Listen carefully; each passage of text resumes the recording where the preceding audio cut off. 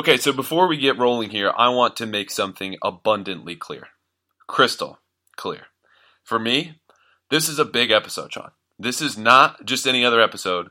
This is a rivalry episode. We're going to treat it differently, and we're going to do things differently today. Because this week is different. I don't see the point. I think this week is like every other week. We've prepared the podcast like every other week. We've spent way too much time preparing the podcast like every other week. And I just think that even though it's Pitt, it's a big game, but hey, so are all the other ones. Sean, honestly, I can't even tell you how different this week is. It is incredibly different. So what I want to do is I want to be the lone spokesperson for this podcast. We're not going to have any mailbag access or questions, one voice, none of that. Because we need to be locked in. More so this week than other weeks. Because it's a big week. Have I told you it's a different week yet? I think you have. Okay. It doesn't matter what other people think. This is a rivalry episode. Well, what's going to happen next week when we have to prepare the podcast for Georgia State? Is that not a big week for us? Fair point. Okay. So I think we prepare and we go like every other week. Still a big week. Still a rivalry episode. Well, and I think our sketch comedy portion is over. Different preparation for a rivalry game versus a regular game. I can see it both ways. And Pat Narduzzi sees it one way. James Franklin sees it another. Franklin obviously likes to keep it even keel, not talk about it, and not mention the rivalry facet of it. But Narduzzi recognizes that this is Penn State Pitt. This is what a lot of people grew up with, and people still see Pitt as Penn State's main rival, even though they don't play every year except for this 4-year stretch. So I'm kind of on both sides of this, and I think it's obviously the easy way out. But then again, I mean, it is a big game. It is. It's huge. Yeah, I think I said that probably 10 times at the outset. Sean Fitz, Andrew Callahan, as always, here in the Lions 24/7 podcast. Kickoff is tomorrow. We're going to get to the most important stuff, which is exactly what's going to happen Saturday, 3:30 kick inside of Beaver Stadium. But it has been an interesting contrast this week, and I think it's good to touch upon that first because I'm with you. I'm kind of down the middle. I don't think either one of their approaches is entirely correct. But the bottom line is the most important conversations that are being held about this are inside the meeting rooms and inside the locker rooms, which is going to be different from what they tell us. It's not going to help talking about how big this rivalry is to reporters, to anybody else. I mean, from Penn State's viewpoint on this, if you put in that tape from last year, that should be enough. I mean, that's going to piss some players off, and that's really that's really all the heat you need, I'd say. And I think honestly, too, not only are those conversations more important. But I think you need to have similar messages going back and forth, which I'm sure inside the locker room, at least speaking for Penn State, they're saying, yes, we're going to treat this like any other week. But to ignore the fact that there is additional noise or just that there's nothing different about this week, I think it's smarter to acknowledge it, take care of it up front, deal with it instead of letting any of it linger. Not to say that they are, but I think the kind of, almost denial that there is an added emphasis or importance, whether it's recruiting, whether it is just historic rivalry, geographically, or it's really only Penn State's quality non-conference opponent this season. Like, this will be a big win if they're able to pull it off. Yeah, absolutely. And I think the thing that gets me is the alumni talk this up, and not just the Penn State alumni base, but the players. And Terry Smith, cornerback's coach who played at Penn State. Yep. He's talking about this because it's Pitt, and he's a Pittsburgh guy. And there's a lot of Joe Pittsburgh Moorhead, guys. Matt Limegrover. A lot of Pittsburgh guys on this staff, on this roster, on the administrative staff as well. So you can't avoid it completely. But yeah, I mean, you don't want to over-acknowledge it. And I think that's the approach that they've taken, and I think that's probably the right way to do it. Right, because again, like James' best point this week was, what are we supposed to try harder next week? I mean, if I'm Pitt, you better lock in, which was the term that Narduzzi used for Oklahoma State next week, who put up 31 on you in the first half last year, the week following their win over Penn State. Yeah, and Georgia State is obviously a different game, so they're not going to be up as much as they would for Pitt. And even though it's a night game and everything like that, but you can't ignore the opponent altogether. No. It does matter. You're going to play up to Pitt. You're going to probably play a little bit down to Georgia State, and you got to get back on that horse again the following week and play up against Iowa. Right. Treat your preparation fairly each week, but you can treat them differently, I think, is acknowledging the circumstances of what we're getting to. But moving on, as I promised, the football content, the rundown for this episode, we've got tweet of the week, we've got quote of the week, recruiting news, who's going to be in town tomorrow, a couple of big names, 2018 and 2019, of course. Then we'll get into some game breakdown. When Penn State has the ball, when Pitt has the ball, what you need to know. And a new twist in our game preview. We're going to go 3-2-1, meaning we'll talk about 3 matchups, 2 concepts, get into some more kind of film room elements there, and then 1 bold prediction from us before we get into the final score. And I think we will do a mailbag. Maybe we won't shut everyone out this week for the podcast. Well, give the people what they want. It is a limited mailbag, though, because we have a lot of content here this week. So leading off, tweet of the week. This arrived early on, and it comes courtesy of Naeem Wortman. For folks who have not seen it, it went like this. Quote, this weekend, I hope Penn State put up 60 on Pitt. Seriously hate Pitt more than Temple, and I tore my ACL twice against them. That's pretty damning right there. I mean, obviously, Wortman has a big history with Temple, and I just think, first off, the responses to that were mind-blowing, really. Just the hate that he got from one side, the love that he got from another, and I get it's a rivalry, but it's still just sports. But right. And we're up to 2,059 likes as of this reading. Yeah, that's pretty impressive for Naeem. But I mean, there is hate. I mean, you talk about the way that this game hasn't been played for so many years before last year, but I mean, it's geographical. It's 2.5 hours or 4 hours with Pittsburgh traffic sometimes. But yeah, I mean, it's something that is sort of ingrained, and he's a Pennsylvania guy. He's from Philly, played in Northeast PA. So if you're a Pennsylvania kid, and there's a lot of them on both rosters, it's going to be a big deal.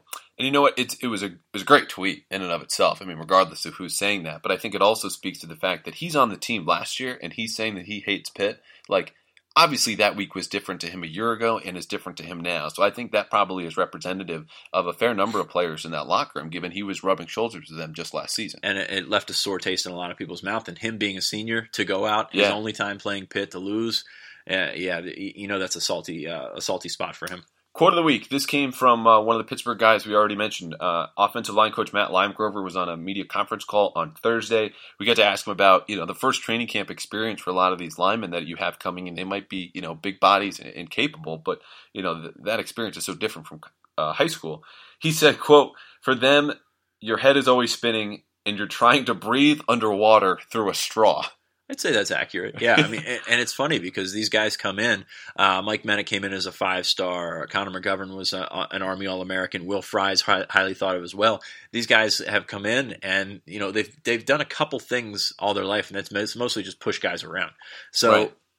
Coming in, starting at the bottom of the depth chart, and Penn State, in the last couple of years, that's been something that they've had to improve upon. Is these guys were coming in a couple of years ago on the 2 deep right away, starting, playing, whatever. Now you work a little bit into that. McGovern, of course, had the extra spring to work with, so it's a little different. But yeah, I mean, it's such a big step for these guys, and they don't know what's coming. I mean, Michael Mennett played in the Berks League. Will Fries, they won a state championship in Jersey, but it's still just a complete leap for these guys, and to see them step in and work on schemes, which some high schools have very similar, very basic schemes, and some. Have worked up to being similar to the college level. But yeah, I mean, it's just such a big jump that the wording is different. The communication with the guy beside you is different. Connor McGovern barely pass protected in high school, too, which we heard a couple of times this week from James. Yeah, and some of these places you don't need to. I mean, McGovern was a freaking beast in high school and just bowling over kids that are 200 pounds playing defensive tackle. So, it's some of these guys are coached to go to the next level. Some of these guys are coached to win games. So, at the high school level, so it's a big step for anyone. We're seeing the freshmen right now, and Ryan Buchholz brought up Des Holmes as a guy that has really given them a good look on scout team. Des Holmes is nowhere near ready to step on the game field, but he came in better than I think a lot of people, and I've talked to a lot of people in the program about Des Holmes. He came in better than people expected. I mean, he's a big guy. He's 6'5.5", 325, depending what time of the day you weigh him. But yeah, he was looked to come in as maybe a little bit slower, a little bit less athletic, and he's impressed some people so far. Very physical, I think, is what Ryan Buchholz was saying, which they need this week, of course, for Pitt. Absolutely, and you look at Pitt's offensive tackles, and they've struggled at times, but at the same time, they're big guys. Yeah, Brian O'Neill is. Yeah, to get around those guys. Brian O'Neill was the guy at Salesianum that was Troy Reeder's teammate, and Penn State really didn't give much of a look to. He's a pretty good offensive tackle. Jared Jones-Smith on the other side, a Philly kid. He struggled a little bit last week, and we'll get into that a little bit later. But yeah, I mean, you need big guys, and Penn State all of a sudden has a scout team where you can stow those guys away and take a couple years to develop. And I think that's a great mark on where the program is right now compared to a couple of years ago. One last note before we transition to recruiting. Obviously, McGovern, Will Fries, Michael Mennett, Alex Gellerstedt all coming coming in together. Last year, McGovern was the only one to see action. So the first snaps for Gellerstedt, Mennett, and Fries came against Akron, and we got to ask Limegover about those. Very happy with Fries and Mennett. Fries a little bit further ahead because he had reps with, the varsity squad essentially last year during the season when he was just, an injury or two away from seeing the field. Mennett's dealt with injuries, but he was still happy with him. And Gellerstedt's a little bit farther behind, but in Limegover's mind, he was telling us that basically, in terms of all four of them, the one who's made the biggest leap from where he was a year ago to where things stand now in early September, Gellerstedt is easily that guy. And just in terms of how much weight he's added, his development, and now it's a matter of technique. So he's happy with them. Great recruited class for them. We know this one's pretty much wrapped up for 2018, but we have a couple of visitors here that are coming on Saturday. Before I get to that, the 2016 recruiting class with the offensive line, 4 guys came in, 4 guys on the 2 deep right now. That's pretty darn good. Yeah. So, and that's, Nelson, when he gets healthy and he's ready to go. Yeah, Gellerstedt's still ways away from seeing the field. He is far beyond, I think, where anybody had him a year ago. Because, he was struggling to move people in the run game. He's about 305 right now. He's a big guy. He was noticeably bigger this year than he was last year. So that 2016 offensive line class will really go a long way, especially when you get it with the guys in front of him. Ryan Bates and Steven Gonzalez are starters from the 2015 class. Zach Simpson's a walk-on from the 2015 class as a backup center. So these young offensive linemen, a lot of them came in ready to go, came in at a higher floor than a lot of these guys. Some of them, Jenkins, Gellerstedt, still working on developing. But so far I think they've really hit, and for Penn State to make the strides that they wanted to make and they still need to make, that offensive lineman come together that quickly is a shock, but it's a good surprise for James Franklin and company. That reminds me, Franklin had the runner-up for quote of the week. Steven Gonzalez, quote, 1 cheeseburger away from 360. Steven Gonzalez is a big dude, man. I don't know how many of our listeners have actually met him in person. First off, a nice kid, sort of big teddy bear. But man, he's got these big old hands. He's got a big head. He's just everything that Franklin has talked about in terms of growth potential. There's Steven Gonzalez, and he's a barrel, man. You could tap him. He's a big guy. So, he's just huge. And you look across there. Bates is not a huge guy, but I think he's your best offensive lineman. Moves really well. He moves so well. Gonzalez is a huge guy. McGovern's so much bigger than Brian Gaia.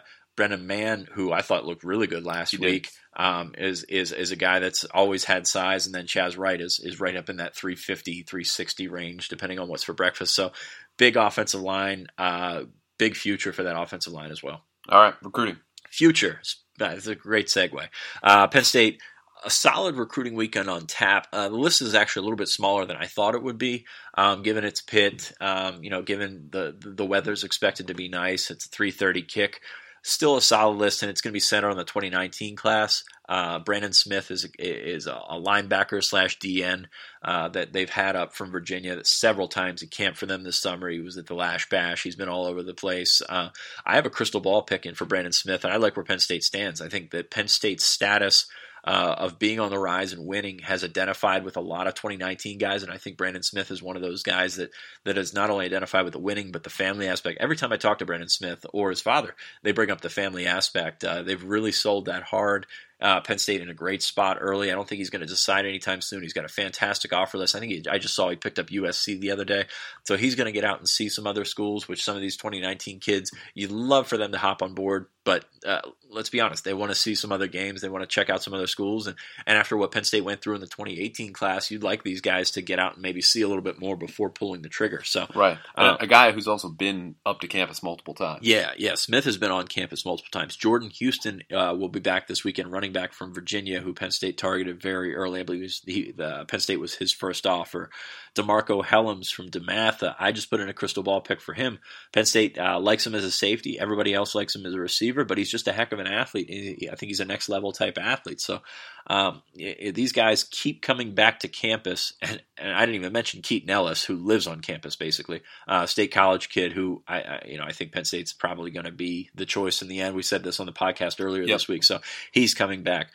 Two interesting guys for me in the 2019 class. Marquise Wilson is a guy that we didn't really talk about a ton. Wrote an article earlier this week on Lions 24/7 where Wilson is a guy that they've prioritized. He's not the highest rated guy in the world. I think we have him as an 88 98 3-star, but he's a long corner. Penn State's looking for those long corners. If you compare him with Keaton Ellis, you got a pretty good corner class to start out with, and I know that those two guys are very high on the list. And John Olmstead, a guy that we identified as, confirmed him coming on Thursday. Penn State's not going to have a big offensive line class in the 2019 class. So Right. Olmstead's been on campus several times, went to a game last year, was up earlier this year.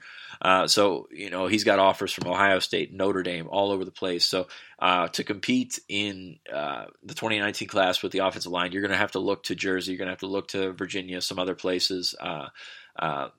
Caden Wallace is not coming up this weekend, but he's another guy from Jersey where they can build that offensive line class around. So I think just going back, the 2019 class is going to be the one that's focused on from here on out.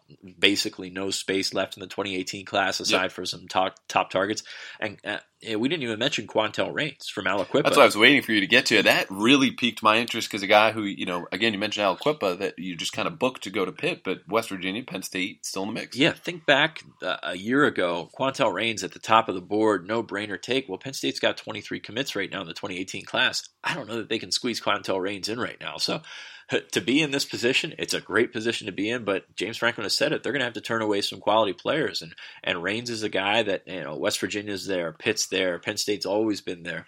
If he plays it out, maybe something comes back around, but I just have a difficult time seeing him in this class. He'll be here nonetheless, though, and ready for that football kickoff at 3:30, as we mentioned, at Beaver Stadium. Moving on to the game itself.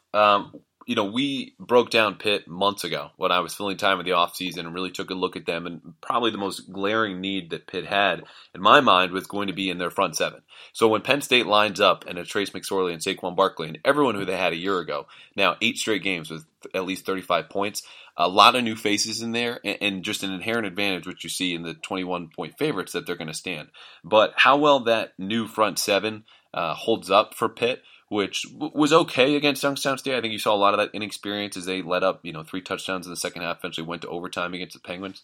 I think will really determine whether this gets away from Pitt early or whether they hang on for a little bit and eventually Penn State pulls away, because it's going to be up to them to handle a lot of those RPO reads when McSorley's keying on second or third level defenders. Obviously, Barkley, they're going to be the first line of defense to get to him. And, we just don't know that much about him. Connor McGovern telling us this week, yeah, they lost a lot up front. And I asked Matt Limegrover, you've got familiarity with this defense from his years in Minnesota, seeing Narduzzi almost on a yearly basis, now doing the same here. Again, having seen Michigan State a year ago with Penn State, there is a lot of familiarity. The issue is the players are new. So that's the big thing that jumps out when you look at Penn State having the ball. Obviously, there's going to be an advantage. How big that is will depend on these new faces up front. Yeah, and I think Pitt had to replace some key parts. Tyreek Jarrett didn't have the stats, but man, he was a loaded guy. Yeah, I mean, he was every bit of 6'5", probably a cheeseburger away from 360 as well. And Ewan Price on the end, it was a difference maker for them. I look at this Pitt defense, and I think it lacks difference makers, especially with Jordan Whitehead out of the equation for this weekend. So I'm not sure where these splash plays, Price was in there, forced 1 or 2 fumbles last year. He was in McSorley's ear a lot, so I'm not sure where that guy is on this defense. Dwayne Hendricks might be that guy. I don't think he's got the explosion. I think he's a good player, but I don't think he's got the explosion to be the splash guy for them. Yeah, Penn State, of course, improved up front. Pitt has since declined. I think there's going to be an advantage there for Penn State, particularly on the ground. They just got greater beef. You mentioned Jarrett's out of the picture. Avonte Maddox, honorable mention, all ACC corner for Pitt last year. Very aggressive player. He had a defensive pass interference, called against him when he was defending Mike Gesicki, in the red zone last year. He's probably their best player on this side that we'll see on Saturday. Of course, Jordan Whitehead out of the equation with a suspension. He's a guy that I would look at 14. And I mentioned Gesicki. He is going to be a major problem for Pitt, whether you're looking at individual matchups or just, finding the holes in that zone, whether you're a safety or linebacker. That holds true for most anybody. But again, with the players they lost and Jordan Whitehead out of the equation, even though he has about a foot on him, there is no good matchup here if I'm Pitt defensively looking at number 88. Yeah, and they gave up a lot of yards to Youngstown State. Youngstown State obviously was in comeback mode, but at the same time, they got beat, and we've over talked about the wheel route, but that's going to be something that Penn State, these double moves. I mean, you can't stick with these Penn State receivers all that long. Pitt is down to some reserves at some spots, and That's going to be tough to keep a lid on this offense. Now, Barkley was held to under 100 yards a year ago, only just 20 carries for him. Of course, 5 touchdowns was the bigger number from that day. But Pitt, defensively, give them credit. They like to say they play with 9 in the box because they'll bring their safeties up and count on them and run support very frequently. The problem with that is going to be play action. Now, when Penn State went play action a year ago, they got burned. You mentioned Price, of course, with the strip sack of McSorley. Then he got him on a mesh point on a zone read. But I think if you mentioned Penn State can hold up in pass protection and then attack them downfield with that play action, I think Pitt's in a world of trouble. But the other area beyond going deep, you're going to see Penn State just hammer the flats, which is exactly what they did a year ago. I mentioned it in my 19 thoughts from rewatching the game last year, which I know you really love that headline. Perfect. No, fire away. No, it wreaked havoc on the OCD community, just having 19 and not committing to 20. But hey, you do you. That's what you do. It's what I had. So lastly, again, when Penn State has the ball, those flats are just going to be so big because it's an open spot. Any team like Pitt that plays a base quarters coverage, which basically means you've got your 2 safeties and your 2 corners all responsible for any vertical threat or vertical route. So if anyone's heading upfield, they've got to drop back with them. That leaves that short area to the side, the flats, wide open. Same thing when they go with their favorite 3-2 zone blitzes, when you send 6 guys in, 2 are covering short areas, and then you've got 3 back deep.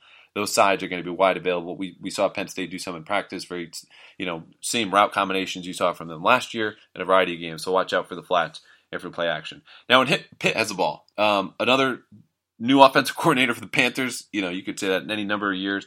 But I was watching that game against Youngstown State. All the trades, all the shifts, all the motions, all the wide handoffs to Quadri Henderson are still the same. Yeah, I don't think you're seeing too much different. I don't know if that's a Narduzzi thing where their offense was very successful, so why change it up? But yeah, I don't see a different approach. And I got asked that in my chat today. What do you think Penn State's looking for differently? I don't know. I don't know what they're going to do differently. I mean, you obviously don't have James Conner, but pretty good stable of backs, not world beaters, but pretty good guys that can move the chains.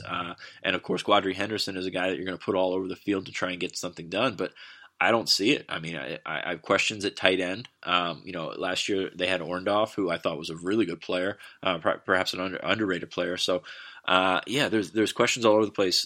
Weah had 1 catch last week.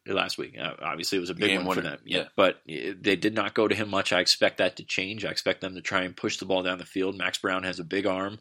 I don't know he's the most accurate guy down the field, but he's got a big arm. So we'll see if you're Penn State, you'd like to get your hands on a couple of those deep balls. Yeah, and at this stage, Pitt held something back. I mean, a year ago against Villanova, they played vanilla, and that was purposeful. It's a week 1 thing, totally understood. So there will be new wrinkles, probably an entire new package that they'll unveil tomorrow. But if you're Penn State, you've got to focus on not so much the plays and the shifts and the motion, but the players they have left. And you mentioned Connor's gone. Also gone is an offensive line that simply bullied Penn State for the better part of the first 3 quarters. But eventually Penn State's defensive line rotations kicked in and they started to even that out late. But beforehand, they're just mowing up and down the field. Now they've got a couple of still good backs here with Olsen and Hall, 22. I like a lot from what he brought against Youngstown State. Yeah, Darren Hall's a good player. He's a good player. Weah, you mentioned, they tried to go to him early against Youngstown State, who had him doubled on every deep crosser, fly route, or post that he ran, which was obviously good scouting by them. He averaged 24.2 yards per catch, second in the nation a year ago. It's not bad. It's not bad, right. But, you mentioned Brown, not the most accurate. He threw often into coverage regardless. The reason you could tell watching the TV copy was because the ball was going to Weah anyway. And it wasn't a sense of, okay, he's a big dude, he's a fast dude, he can go up and get it. These balls are just not close, and you're looking and he is just absolutely covered. So they'll take a lot of those shots right when they cross into midfield. It's a popular area of the field for a lot of offensive coordinators to go deep.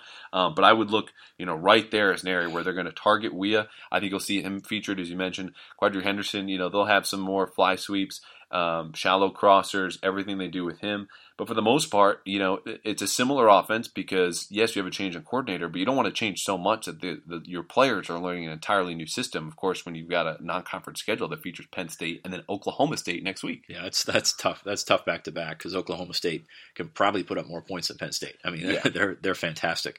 How do you approach this? If you're an offensive coordinator going into Penn State, say, how do you approach taking your shots down the field? Because obviously we know a lot of coordinators, a lot of head coaches go a little bit more conservative on the road. What do you think when you're an underdog like this? When do you pick and choose, and how liberal are you with those shots downfield? Well, I think what you've got to do is self-scout, really, really well in the offseason. And of course, as the year progresses, because what are your opponents going to look at? Well, it's your tendencies, when you might take those shot plays, when you might run a trick play.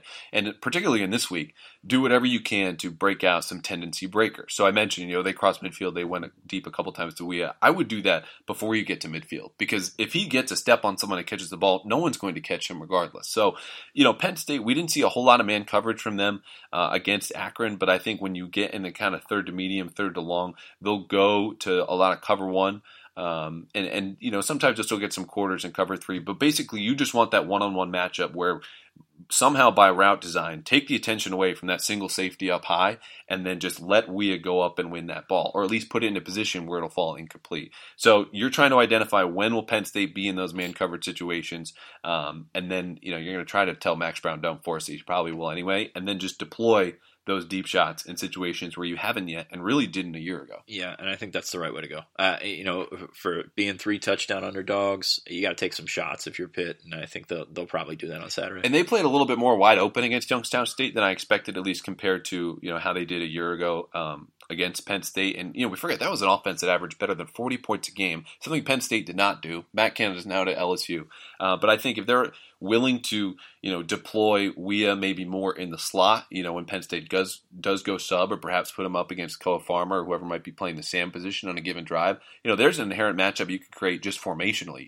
forgetting all the trades and shifts, bring him inside and give him an opportunity to go deep or catch something over the middle. Last note I'll make when Pitt has the ball, offensive line replacing a couple of draft picks up front. Dorian Johnson, really good right guard, a guard that they had a year ago. Alex Booksher's coming back. Booksher, a good player. We mentioned DUI in the offseason, suspended just one game. We've been through it on the pod a couple of times. He started all 13 games at right guard a year ago. I don't know if he'll go there, or perhaps at center he could even play some tackle. But at right tackle, Jared Jones-Smith, not a good showing against Youngstown State, and that's an area where if I'm Penn State, if Sharif Miller's back, or whoever's going to be there in a pass rushing down, that's an area I would certainly look to attack, and honestly could probably hold up pretty well against the run too. Yeah, Jared Jones-Smith is a Philly kid. I look to another Philly kid where Penn State could really take advantage of that. Shaka Toney was impressive last week. He's going to try and feast on guys that are like Jones-Smith. Jones-Smith is huge. He's a big guy on the edge. He came in pretty slow-footed. He didn't have a great week last week. Toney is a guy that can, if nothing else, like he did last week, draw a holding penalty, something like that. First snap of his career. Yeah, and it was funny. I told you this. My buddy texted me from the field. He said he moves like a spider, and I'm like, that's incredibly accurate. This guy is all over the place. So it was fun to see him step out, and I think he can be a difference maker. Pitt actually tried to get in on him late. Recruiting had hosted him for an official visit. He stuck with Penn State, playing as a redshirt freshman. I see him being maybe not a difference maker over the course of the game, but he can make a few splash plays and make some things happen. Yeah, and this isn't to say, again, we've talked about how much worse in our minds Pitt is. You look at last year, underwhelming win against Villanova, and then they go put up 42 on Penn State. Yes, Pitt was favored, but this is not an instance where Pitt has no shot in this game. I think they could certainly scheme up a couple of things, whether it's Henderson, whether it's Weah to score some points. But when you just look at the overall big picture, this is a much more favorable situation for Penn State than it was a year ago. So moving on, we've done when Penn State has the ball, and we've done when Pitt has the ball. 3-2-1. We've got 3 matchups, 2 concepts, 1 prediction to look for. The first matchup that's really going to decide this game for you. It's huge. Tyler Davis kicking the ball off. And, we don't want to look too much to something as simple as a kickoff, I guess. But, man, Tyler Davis needs to get that ball in the end zone away from Quadri Henderson. He's their biggest weapon. Yep. He's obviously going to be a guy that they try to get the ball in their hands several times, and Penn State's going to try that corner kick where they get down there and try and pin him in, if not get a touchback. So this is a huge matchup, probably bigger than a lot of people would anticipate, but anytime that you can take the ball out of Henderson's hands, you got to do that if you're Penn State, and Tyler Davis needs to get the ball to the end zone to do that. Now, I just touched upon this. I'm looking at the right tackle spot when Pitt has the ball. Jared Jones-Smith up against any defensive end. Penn State is going to deploy an obvious passing down or even early. Again, big guy. You could see why they recruited him. A lot of raw talent there, but I just don't think it's refined enough yet, and particularly against some of their more veteran defensive ends. Ryan Buchholz looked great last week. If he gets the opportunity, passing or running, I think there's an edge there. So that's a matchup I would look for. And to go back to Tyler Davis for a second, the other part about that is, yes, Henderson's their biggest weapon. He's probably their best player too. So regardless of whether you think in the situation it's just a kickoff, Penn State went short last year. They boomed it deep. They mixed it up on him. I think they'll do that again. And there's just no getting around Quadri Henderson, because he'll be in situations where he's going to get the ball and there's nothing you can do about it, handoffs or kickoffs. So that's why we have to mention it right off the top. But yeah, defensively, I'm looking at that right tackle spot. Brian O'Neill, very strong for them at left tackle, and I think Penn State's going to have an advantage there. Not regardless of who's at defensive end, but if they scout well enough and they have a good week of practice, it's an area they can attack. Yeah, the third one, Mike Gesicki is going to be a problem for Pitt. Yeah, I mean, I don't know that there's anybody that can stick with him. The linebacking core has already taken a couple of hits, so to stick with him. And you mentioned being in the flats. Penn State has gotten Gesicki the ball in the flats a lot, and he has had space sometimes. He has not had space sometimes, but if he gets going, he's tough. Oh, yeah. He's tough. I mean, so not only you look at Gesicki as a guy that can make the big catches down the field, but he can also move the sticks for you, and I think he's going to be a problem this week. Their third drive last year at Pitt, tight end screen, that went for 20, 30, maybe even a few more yards a year ago. Caught him in a blitz, and I think they'll be looking to do that again because Pitt, they do what they do, and a lot of that is very aggressive football, and it pays off for them. But in situations where you can catch them, that's the right play call, and he's a guy who will definitely be featured. Two concepts. We mentioned this earlier. The wheel route has been brought up a lot because Pitt could not defend it for its life and almost lost the game as a result against Youngstown State, which scored 2 touchdowns on wheel routes, had a big gain in the first half that was called back due to penalty. And a couple situations where they caught the Panthers in the blitz. They had some miscommunications. It's a very difficult route if you've got a back who can run it and a quarterback who can throw it. And an offensive line that can protect it. Right. And we all saw, Penn State go ahead in the Big Ten Championship game on that exact route. That was actually decently well covered by Wisconsin. Nonetheless, Penn State went ahead, won the title. So, obviously, if you're Pitt, you're going to expect this because you were so bad at it last week. Penn State, it's in their bag of tricks. They don't have to go to it. But I think at some point, you would just have to test them. It doesn't have to be the first quarter. It doesn't have to be the second. But it's something where, no linebacker in the country is going to have an advantage covering Saquon Barkley, and particularly not in a wheel route. Right, and not only that, but Saquon Barkley is not only the best player on the field, he's also the best decoy on the field. So you can get him out there running that route, you're going to shake somebody else deep, and I think that's where Penn State will. You can play off those double moves all you want, but you're going to get Juwan Johnson or something streaking down the middle and pick up a big game because of it. Second concept, play extra shots to Jester Weah. We mentioned it. This is something that Pitt will go to a lot this season, as they should. He was a big downfield weapon. Penn State's secondary is well aware. Still, when you've got that speed at that size, technique has got to say you. It's not just being aware that he can go by you. It's making sure that you stay in back of him and have sound technique. So I think that's the fastest way Pitt can prolong this game. A big score to him, obviously feeding Henderson, but those big plays are what will keep them in this game, and I think it'll probably come on play action. Yeah, a lot of pressure, especially early in the game on the safeties this week. Troy Apke, I thought he was okay last week. I didn't think he was too great, too bad, or anything like that. Marcus Allen might get his pick this week. Pitt is going to air it out at times, and Allen, I think, is a guy that can finally get that interception if he's on the field for as long as he is. So, I think that if Pitt is going to win, this is going to be a key for them. But it's still a tough ordeal. All right, we've done 3 matchups, 2 concepts. Now down to the one bold prediction. I'm going to lead off. Penn State's hitting 50 points again, man. They're getting it. They took their foot off the gas last weekend. They have no reason in the world to do that against Pitt. I think they're getting at least 50. How do you approach that? Obviously, if you're winning in a blowout, you want to get as many guys as reps, and especially Tommy Stevens is the guy that I look at that you want to get the reps for. I think you can do that with the offense. You can put in the backups, but you keep running your offense, and I think and you can obviously have a cop out in the post game presser by saying, "Hey, we want to get these guys experience in the things that they're going to actually do." So. Yeah, I'm with you. I think Penn State can, if not top that 50, get into the upper 40s and have themselves a day on offense. Well, and you asked how do you handle this. 2 things jump into my mind. Last year against Michigan State, that's a revenge game. Okay, and 2 head coaches, I think it's well known. But it's no different than every other game. Okay, well, they run up the score. That was plainly obvious. They won, I think it was 45-12 in order to make a statement. They go on to the Big Ten Championship game. The year before, they had lost badly, and Michigan State gave it to one of their offensive linemen and rushed in a touchdown. So, knowing this is, again, similar revenge aspect, I think Penn State will pour it on. Secondly, Franklin's well aware that they need to make a statement in the non-conference throughout the course of the year. That doesn't mean running up the score in every single game. It doesn't mean being unsportsmanlike. But finishing so close to the college football playoff a year ago and saying, what could we have done better? Well, it's really just these larger margin of victories. Because if you're going to win every game, then it comes down to how did you do it.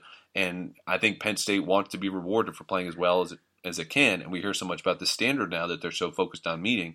What that means is meeting that through 4 quarters, regardless of who's out there. You mentioned it could be Tommy Stevens, but they want to put up points. They want to put up a lot of points and make the statement that this year we belong. And you don't do that by kind of playing it safe in the 4th quarter. And not only that, Penn State put up 39 against this defense last year, a better Pitt defense, and a Penn State offense in which Trace McSorley was not making the right decisions at this point. This point in the season, on their base plays. Yeah, and the strides that they have made and the steps that Pitt has taken backward because of their injuries, suspensions, draft, whatever. I'm right there with you. I think Penn State can top 50 again this week, and I think that's the goal. I mean, they want to say how similar this game is to everyone else. They were embarrassed last year. They want to come out and make a statement. I think they can do that.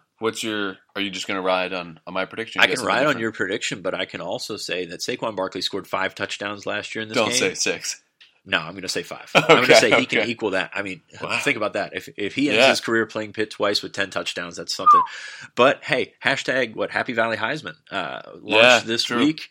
Penn State's going to do everything they can to boost those numbers. You saw, if you open that site that they made, you talked to all-purpose yards. You weren't talking rushing yards, receiving yards, or total offense. All-purpose yards. They got him back there receiving a kick. And he's going to return a kick this week, no doubt. Yeah, I think so. And I don't think they're going to hold him back from, it's tough to say that somebody's going to score 5 touchdowns in a game, but you just Penn State is going to do everything they can to market this guy. He's obviously a guy that is on the national scene, so I think he's going to get 5 touchdowns, and I don't think that he makes it look particularly difficult either. No. All right, 15-5. I heard it here first. So we will wrap up as I renege on my lone spokesman bid I wanted to make at the outset of this. 2 questions. First, last year, Pitt sold out to stop the run, so all our or Penn State's yardage was through the air. Do you think we see a repeat? I mentioned this midway through the podcast. Pitt's defense is structured so that they can get 9 men in the box. Safeties are often very engaged. You'll often find them within 10 yards of the line of scrimmage on 1st and 10. I wouldn't say they sold out. But I think you do see, again, Penn State attack successfully through the air, and it's because of the matchups that we just mentioned. Mike Gesicki is going to be a huge problem. Structurally, Penn State knows what Pitt wants to do, and they attack it very well. They did so against Michigan State. That's how they beat the Spartans. It wasn't so much on the ground because they had the same scheme and same tactics, but they just had big plays behind them. So I think you'll probably see more of an even split, kind of a la Akron last week, but initially it will be more through the air than we saw with Barkley, because again, if you're a Penn State opponent and you have to pick your poison, stopping number 26 has got to be your first order of business. Yeah, absolutely, and you said it exactly. Pick your poison. I think they will. The way that their defense is schemed is to take away someone like Barkley, and I don't know if they could do that, but it certainly has to be the emphasis. Last question. I hate to ask this, but what would Pitt need to do to pull an upset? Well, I think this is quite simple. You're going to need a special teams touchdown from Quandre Henderson. Punt return, kick return, it's got to happen. I think we is going to have to break deep, as we mentioned a couple of times on play action. And you're going to need at least 2 turnovers. Yeah. So, again, I'll amend that slightly. Special teams last year was a big thing. Remember, the last touchdown Pitt score was set up by an 84-yard kick return by Henderson. It didn't quite get there. But when you're dropping your offense inside the 20 to start a drive, they're going to find some points. So Henderson has to lead to a couple of touchdowns by himself. We scores, and then you got to force at least 2 turnovers. Yeah, Henderson and turnovers is right there with me. He can change the game. He's a guy that they're going to over-prepare for, and they probably should, because you're looking across that offense. He's the guy that's going to hurt you the most, no doubt. Turnovers, they got a couple last year, and they got the momentum in the first half. And obviously, as a Penn State fan, you're looking at it like, hey, what's going on here? So, right.